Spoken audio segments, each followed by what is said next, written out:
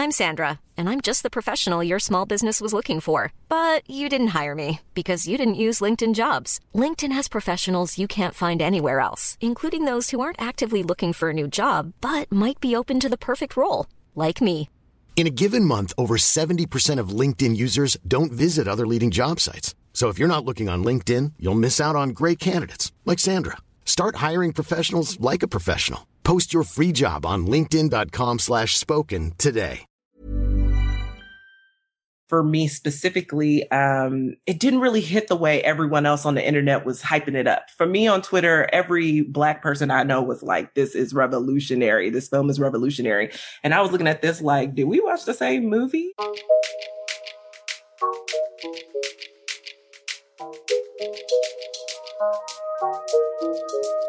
Hi, Color Grade listeners. I'm your host, KB, and welcome to the Color Grade podcast. Are you seeing all the colors? The Color Grade podcast is an always unfiltered, always enlightening, and uniquely opinionated podcast about television and film that goes in depth with guests that give a Black, POC, or queer perspective. Join me as I discuss highly anticipated movies and shows with fellow critics and friends of the podcast, interview some of your favorite artists about their recent or upcoming projects, and leave you with my recommended must-see watch list. Stay tuned. So let's dive in. I am going to start by introing Sharonda Williams, the brilliant mind behind Pair Wait. Hey, Sharonda. Hey, girl, you think I'm brilliant? Thank you. Of course. And we also have the illustrious Trey Mangum, the journalist extraordinaire and deputy editor of Shadow and Act. Welcome, Trey. So glad to be back. Thank you for having me. Of course. So let's dive into it. So we are going to talk about Steve McQueen's Blackity Black film series called Small Axe, but we're specifically going to talk about Lovers Rock. So when Steve McQueen decided to do this, he created kind of this film anthology, Small Axe, which is based on real life experiences of London's West Indian community set between 1969 and 1982. So Lovers Rock. Woo. Lovers Rock for me is basically one exceptionally long music video where it's mostly just, the West Indian community coming together, vibing at a house party. I will say, the first time I watched this was for a film festival. And for me specifically, it didn't really hit the way everyone else on the internet was hyping it up. For me on Twitter, every Black person I know was like, this is revolutionary. This film is revolutionary. And I was looking at this like, did we watch the same movie? So I watched it again last night after we got the announcement that Joe Biden is going to be our next president and Kamala Harris is going to be our VP. And I will say this, it did hit a little bit different because I was filled with a little bit more Black joy with the news of our VP. And so I will say I was vibing with the film a little bit more. Is it still just an exceptionally long music video? Yes. But was it a different vibe last night? Did it hit a little bit different? Was I up dancing with them on screen? Absolutely. Sharonda, tell me a little bit about how you felt about Lovers Rock, because it is critically acclaimed, but we are also critics. And, be free. Be free with your thoughts, Sharonda. Let me know what worked. Oh, I do want to get this disclosure. This is one of the issues that I have with film festivals is that everybody is in this like, oh my gosh, I'm the first person to see something. I'm about to hype it up. And then there's times when things can become overhyped. Trey is feeling me, okay? So with Lovers Rock, like I like Lovers Rock, but I just want to set the stage real quick from what we were going through before we watched this. People are like, there is a scene and oh my God, it's one of the best scenes that I've seen like all year. And I'm watching it. I'm like, I had to text Kay and Trey like, hey, y'all, did y'all get to this scene? Like, what is the scene? They talk opposite. Like, they had me feeling like I wasn't a real critic because I was trying to figure out what everyone was talking about. But what I will say is that it's a film that it made me miss being Black with other Black people, just being at a house party, just being at a theater together, Like, because I could sense what the reactions would be. I think that what Steve McQueen did is he, like, in the shot, there's these two people who meet at a house party, without giving any spoilers away. And then they just have a very interesting night. And I would have to say, like, it's shot so well, how they staged the whole house party aspect of it. It literally made you feel like you were right there with them. Like, when the music came on, like, I was yelling, this is my song, y'all. Like, I had to get up and dance. But it's not a lot of character. There's no, like, big plot. I couldn't tell you, like, hey, this is what this movie is about. There's none of that. So I think if you're very structured when you're going to watch your films and you're looking like, okay, these are our characters, this is the plot of what's happening, like, this is what we're talking about, this is what we're experiencing, you might feel a little bit let down because there's not a lot of that. You don't even really get into who your actual main characters are until the last 10 minutes? I would say probably the last 15. Yeah, probably the last 15 is when we start that. Yeah. So I would say for this is more of a nostalgia. I think it came out at the right time just because we are trapped in our houses. We can't go to house parties. So I think that people will enjoy it from the music aspect, just being able to see Black people be free and be Black and just not have to shield themselves, not have to be cognizant of who's around them. It's just being free. And I think, like, Kay, to what you were saying with the results of the election yesterday, I think that's something that everybody truly needed to watch and needed to be able to experience, being Black in America, being Black. And are they in London? They're in London. Black everywhere. Okay, it's just exhausting at times. And Lovers Rock is just really this exploration of Black freedom, of Black love, of Black joy, of Black music. And I think that's what I appreciate about Lovers Rock. That was so long-winded. I apologize. Trey, like, bring it back home, okay? Don't apologize. I'm just rambling. Don't apologize. I will say, though, I agree with Sharonda in the sense that, it is not plot driven at all. So if that is what you're looking for, this is not the film for you. But I will say, if you want to see some beautifully lit, well-crafted Black bodies on screen that are giving you nuanced portrayals of just Black fun and showing kind of a revolutionary from the aspects of us just enjoying life, then that's for you.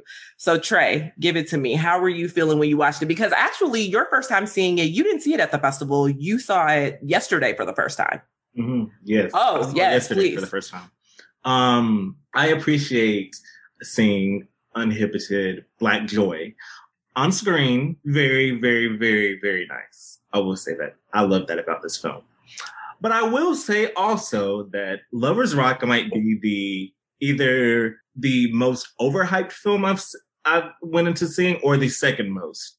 And, like Sharonda said, like just setting the stage and seeing, like, if y'all were just on Twitter when people screened that movie, they were just like, I'm just like the best movie of the year. And I'm sitting there watching it and I'm just like, okay, is this happening yet? Is it happening? Okay, this is the part where I just want to also set a little bit more stage too. So Small Axe was conceived as a 3-part film anthology series. And then it got expanded to 5 later on. I've seen 3 out of the 5, and Lovers Rock is probably my least favorite out of the 3 that I've seen so far.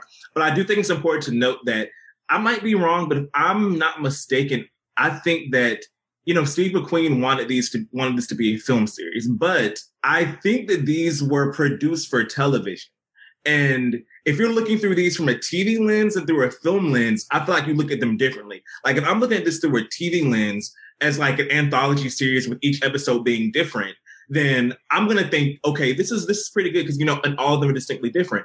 But if I'm thinking this through a film lens, then I'm like, okay, what is this? But the performances were good. It's just a lot. It didn't really. There was no plot. And again, like you said, if you want to watch a film that ain't got no plot, then that's fine. But it made me miss being, around people, especially during a time. And I think maybe that's why it hit differently for some people, because especially, when it came out, like, I guess like a month or 2 ago for the first time, it probably hit differently for people. But for me, especially there's like a part, maybe like a 15 or 20-ish minute. I might be exaggerating, but there's a sequence where there's like no dialogue at all. It's just dancing. Like, no, like, not even like a he, ha, who, where it's like none. They just dancing. And that's when I was like, okay. Like, we're really giving you extended music video here. But I will say that I feel like beautiful Black people, beautifully shot, great performances considering like they don't have like characters really. Like they're just kind of like, that wasn't meant to be shady, I think. I mean, considering they don't really have fleshed out characters, like they were able to take that and like Michael Ward was running with some of that. Like, I wonder if some of his improv, because he was really in there, like him and Amara, they were really good. And considering like they didn't really have characters, I'm still like confused that like, I think we lost one character that was gonna be a main character like fourth of the way through, and she just like never came back. And then we started losing people. I was like, okay, I guess these aren't really characters, but and it was her birthday too. Yeah. Can I just say I don't think there was a script? Can I just be honest and say I feel like 90% of it was? No, it was probably just a few ad-libbing? pages, and it was probably a few pages that just said, this is what's going to happen. And they just got in that house, and it was like, okay. And they were like, everybody slow wine for 15 minutes, and we're just going to roll the tape. And it was like, yes, do I miss slow whining at a house party? Absolutely. But... And again, I think a lot of this is like no shade to this film. And I hesitate to I'll call it a film, but it's more of like a TV film for me. Just because like, I just don't know if I would hold the same standards of a film to small acts. I mean, even, that's given like that's all, except with the exception of maybe Mangrove. The red, white, and blue in this one give you more of that like contained television feel to them. But it's just, I think a lot of it is dimmed by the fact that, again, y'all, we were just told that this was like one of the best films of the year. And it wasn't giving me best film of the year. It was giving me nice film that we could really use at this time, that people will enjoy and get their life while watching it. Again, I've only seen 3. I think y'all seen 2 of the series, and maybe this is like the outlier of them. Maybe the other one, because I know the other ones really deal with some hard subject matter, especially Mangrove, Red, White, and Blue, and I'm pretty sure Alex Wheatle does too. But maybe once you see them all as a series of 5, then you can understand, okay, this is the filler episode. Like maybe this is the filler episode where you just sit there and just groove, and it adds to like having to deal with, police brutality, social justice, being unjustly treated, things like that. And maybe that's what this adds to as a series as a whole. But so that's what I was going to ask, because I'm not entirely sure where Lovers Rock fits into the framework of this particular series in terms of, I obviously feel like Steve McQueen has an order in which, like he would put them in and he would want people to view them. And so I don't know where Lovers Rock would fall into it. But I did want to ask y'all, because Lovers Rock is second. Okay, Lover Rock is number 2. And they also got switched recently, because Red, White, and Blue was going to be last, but now it's third, I believe. Okay. And Mangrove is first. Okay. So I did want to ask, because I've only seen Mangrove and Lovers Rock. I have not seen Red, White, and Blue yet. But just between Lovers Rock and Mangrove, because I know that all 3 of us have seen those 2, how did you feel about the differences? Because, with Mangrove coming out as well around the same time as The Trial of the Chicago 7, I thought Mangrove was done infinitely better than The Trial of the Chicago 7. But in terms of this series and Steve's kind of vision for it, how did you guys feel? And I'll start with Sharonda. How did you really feel about like Mangrove versus Lovers Rock? I mean, Mangrove is a superior film, or as Trey would like to call it, TV movie. Mangrove is definitely superior. It's based on a true story, so there's a lot of meat to it. It has a lot of fantastic performances in it, just in how they shoot it. And I think that I was able to appreciate Mangrove even more because watching The Trial of the Chicago 7 and watching Mangrove at the same time, you see how from a technical standpoint, from an acting standpoint, for just how the film is edited and written, you just feel it more. I felt the emotion. It really helped show people like, hey, this racism thing, this isn't just an American thing, right? This happens everywhere, all over. So I appreciate with Mangrove, you truly get to see that police brutality, this is not just an American issue. This is a world issue that is happening. No matter what, if you're, Black or, the West Indian culture in London. I mean, I just truly appreciated Mangrove for helping tell history that a lot of people didn't know about, from the performances that it gave. And it just hit 10 times harder. I just felt it more watching Mangrove compared to Lovers Rock. And, we have plot characters, you understand what is happening. So I don't even think you can really compare the two films. I think I kind of understand now, because Mangrove is so heavy in the subject matter and what is happening. I think I do understand now why he will put Lovers Rock afterwards, to this is kind of a palate cleanser. You just went through a lot of emotion and they gave you a little palate cleanser, and then we're going to upset you again with Red, White, and Blue. So yeah. Well, I'm hoping that the fourth film, to your point, will do something else and show another aspect or another layer of Black joy, if we're going to keep that theme going. You know what I mean? Because the subject matter in Mangrove, dealing with the Mangrove 9, is so heavy. And then seeing Lovers Rock, where, it says that Small Axe is actually based on a true story. All of them are based on a true story. So to some degree, I guess Lovers Rock is as well. I have no idea whose story it's based on. But, kind of seeing that Black joy and that revolutionary Black love, and these two people meeting at a house party and kind of, I don't want to say they fall in love, but they have a kismet meeting, kind of showing that. I'm hoping that we see it in another one of at least one more of the Small Axe films. But Trey, kind of give me your thoughts on that as well. Yeah, I just, like Sharonda said, it's kind of hard to compare them. They just differ. They really differ. And again, most of my thoughts are about Lovers Rock as its standalone version. But if you put it in this film series, then by seeing Mangrove and the other one, I can tell he wasn't going to do 5 films and they're all boom, boom, just hard hitting content. So I agree from that standpoint, but you just can't. It's just hard to compare. They're both true stories, but Mangrove, being really the first time that we've seen period racism on television. I guess global television. I'm not gonna say, because I don't know. Say TV one more time, Trey. Say TV one more time, okay? Right, because I was just about to say, I'm Trey keeps calling it a TV movie, and it's sending me because it's an anthology. It's a miniseries. It's a film miniseries, but it's a miniseries, and it's on Amazon for the being TV. Anyway, but I said TV because the only thing I remember is that show with Idris Elba a few years ago that was on Showtime that got panned because there wasn't a Black woman.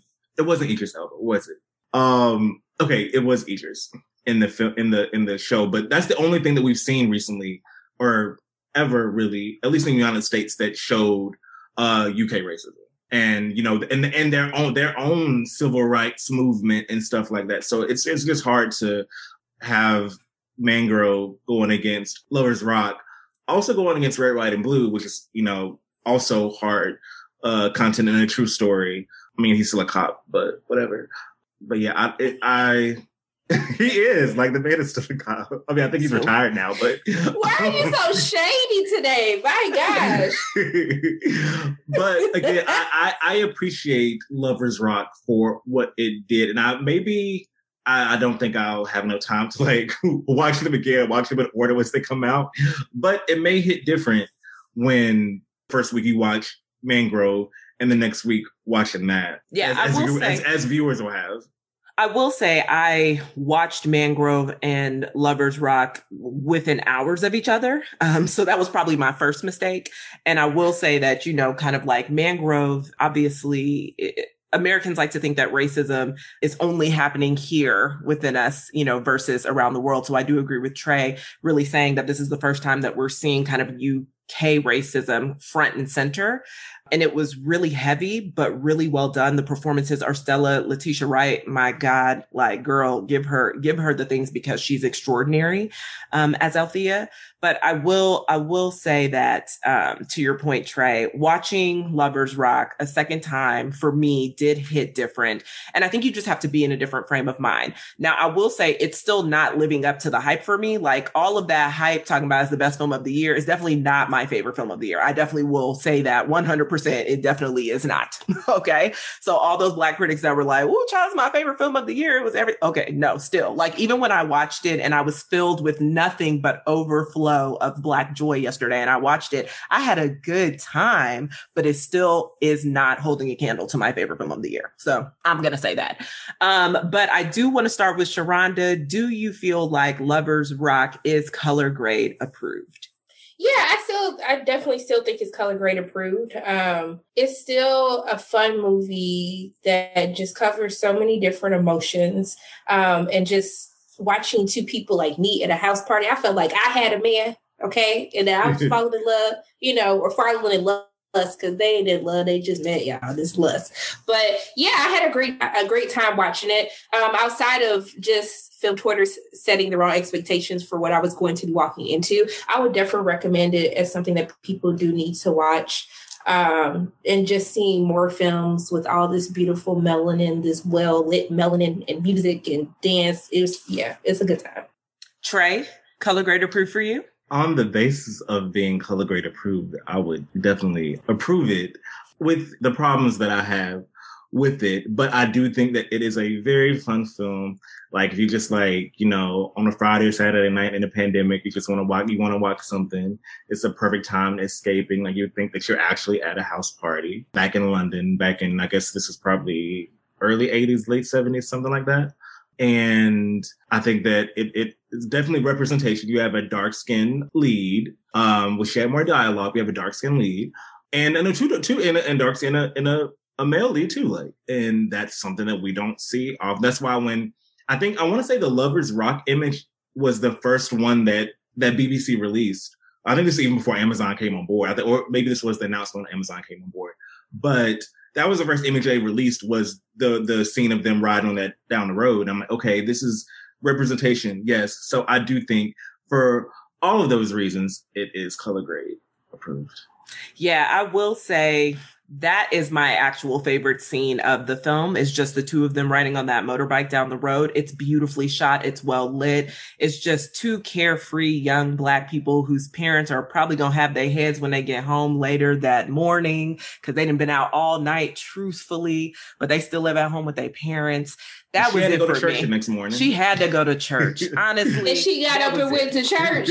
And she sure did. She got her dance on and she got her praise on later, okay? Rolled right on over. So for me, I will say Small Axe as a whole, from what I've seen thus far, definitely color grade approved. Lovers Rock is going to be color grade approved because it's a vibe, but I want to just taper everyone's expectations in terms of character development. Like you're not going to get that from that film. Like you're not going to get that, but it is just an hour, maybe like an hour and 10. It's pretty short. So if you're looking for something short in your extended music video and you just want a slow whine, I mean, really, because really the music is fire.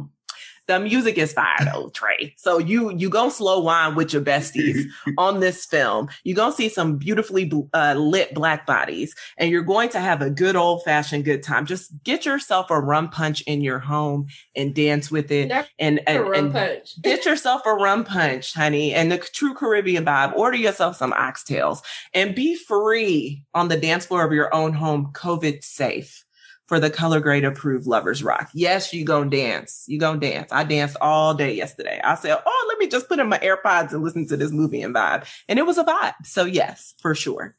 Well, thank you guys so much for chatting on this episode of the Color Grade Podcast. We got our lives. We talking about Black love, Black joy as the revolution that it is. So please tell us where we can find you.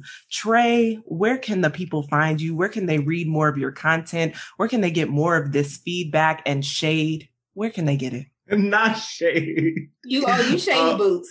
No, I'm not. But you can find my thoughts and more on Twitter at Trey Mangum and Instagram at Trey.Mangum. And you can find extended versions of my interviews on my YouTube channel, Trey Mangum TV. Oh, come on, Trey Mangum TV. Yes. And Sharonda, where can the people get all the things Pay or Wait? Let us know. You can find me on Facebook, Instagram, Twitter, YouTube at Pay or Wait, and then my website, payorwait.com. Now let's dive into In Depth with KB, where I chat with some of your favorite artists about their new or upcoming projects. On this episode, I speak with David Johnson, one of the new breakout stars of HBO's series, Industry. Hi, David. How are you? I'm great. How are you? I am doing well. So I have really been enjoying Industry. And so we're going to switch it up. And I want to ask you kind of some rapid fire style questions about Gus and then a little bit about your experience as David portraying Gus. So let's just jump right to it. Who do you think is Gus's true partner in crime? Gus's true partner in crime. Man,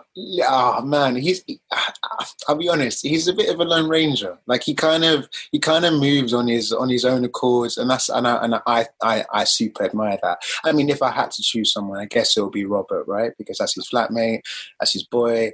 But in the same breath, I think he kind of does what he wants, which is pretty badass.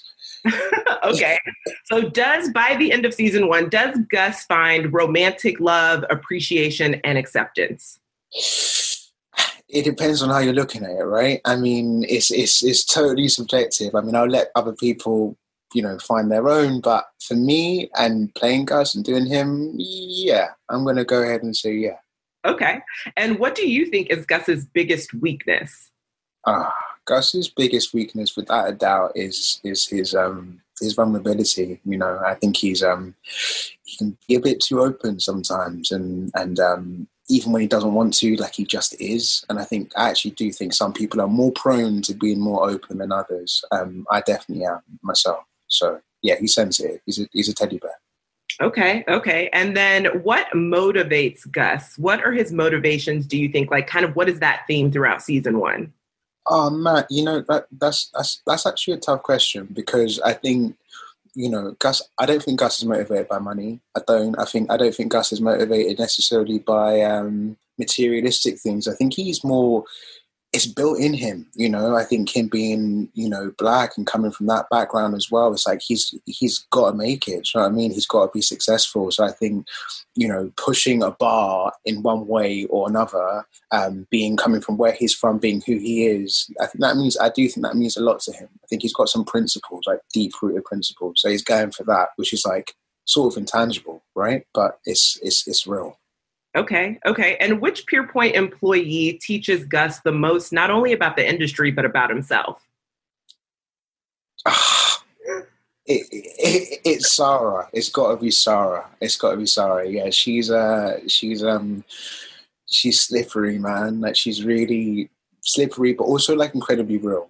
Which I think Gus kind of likes, because I think Gus is so quick, man. Like he knows what people are doing before they even know they're doing it. With her, I don't think he can quite pin her down, and he likes that. I think, yeah. Likes the challenge. Okay, and so what would Gus's theme song be?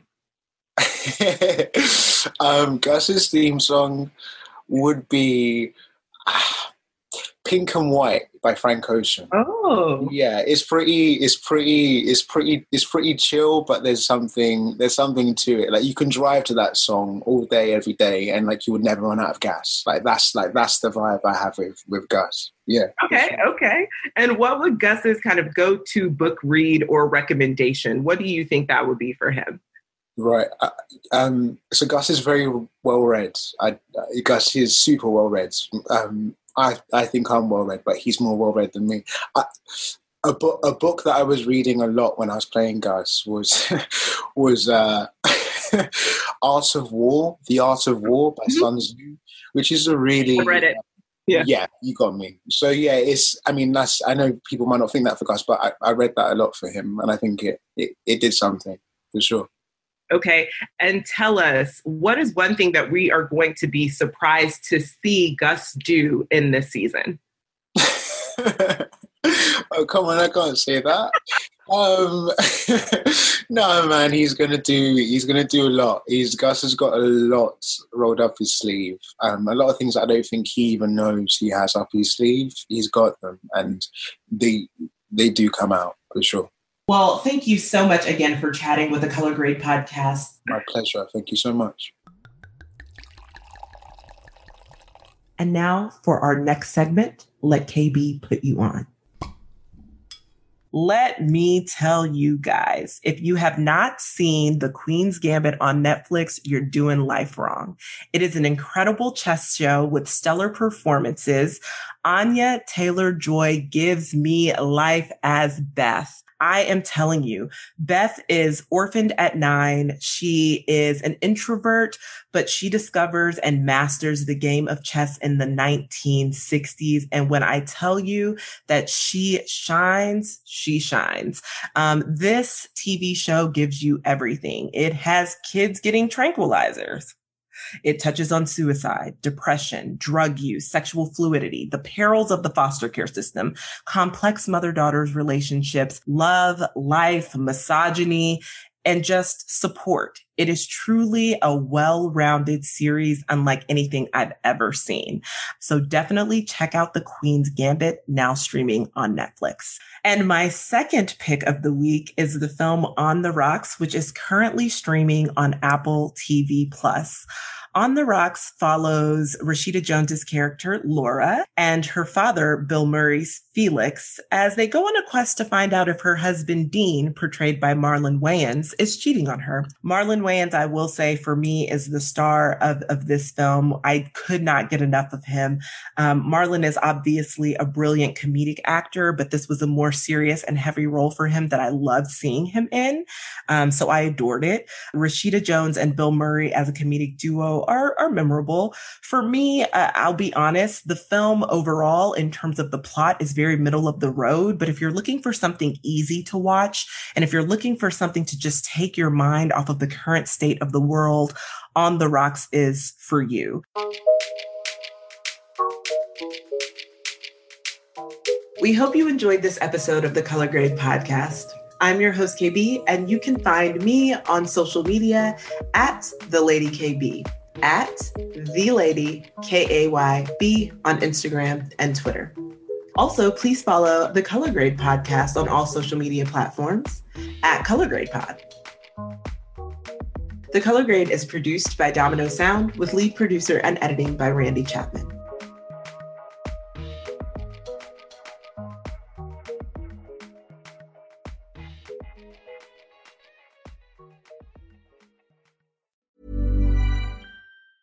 Hey, folks, I'm Mark Maron from the WTF Podcast, and this episode is brought to you by Kleenex Ultra Soft Tissues, your ally to help tackle your allergy symptoms this season. I love the change of seasons, but nobody loves pollen and all those other things floating in the air that make you sneeze during this nice weather. Kleenex Ultra Soft Tissues are hypoallergenic and allergist approved, so fight back against watery eyes and runny noses without worrying about irritating your skin. For this allergy season, grab Kleenex and face allergies head on.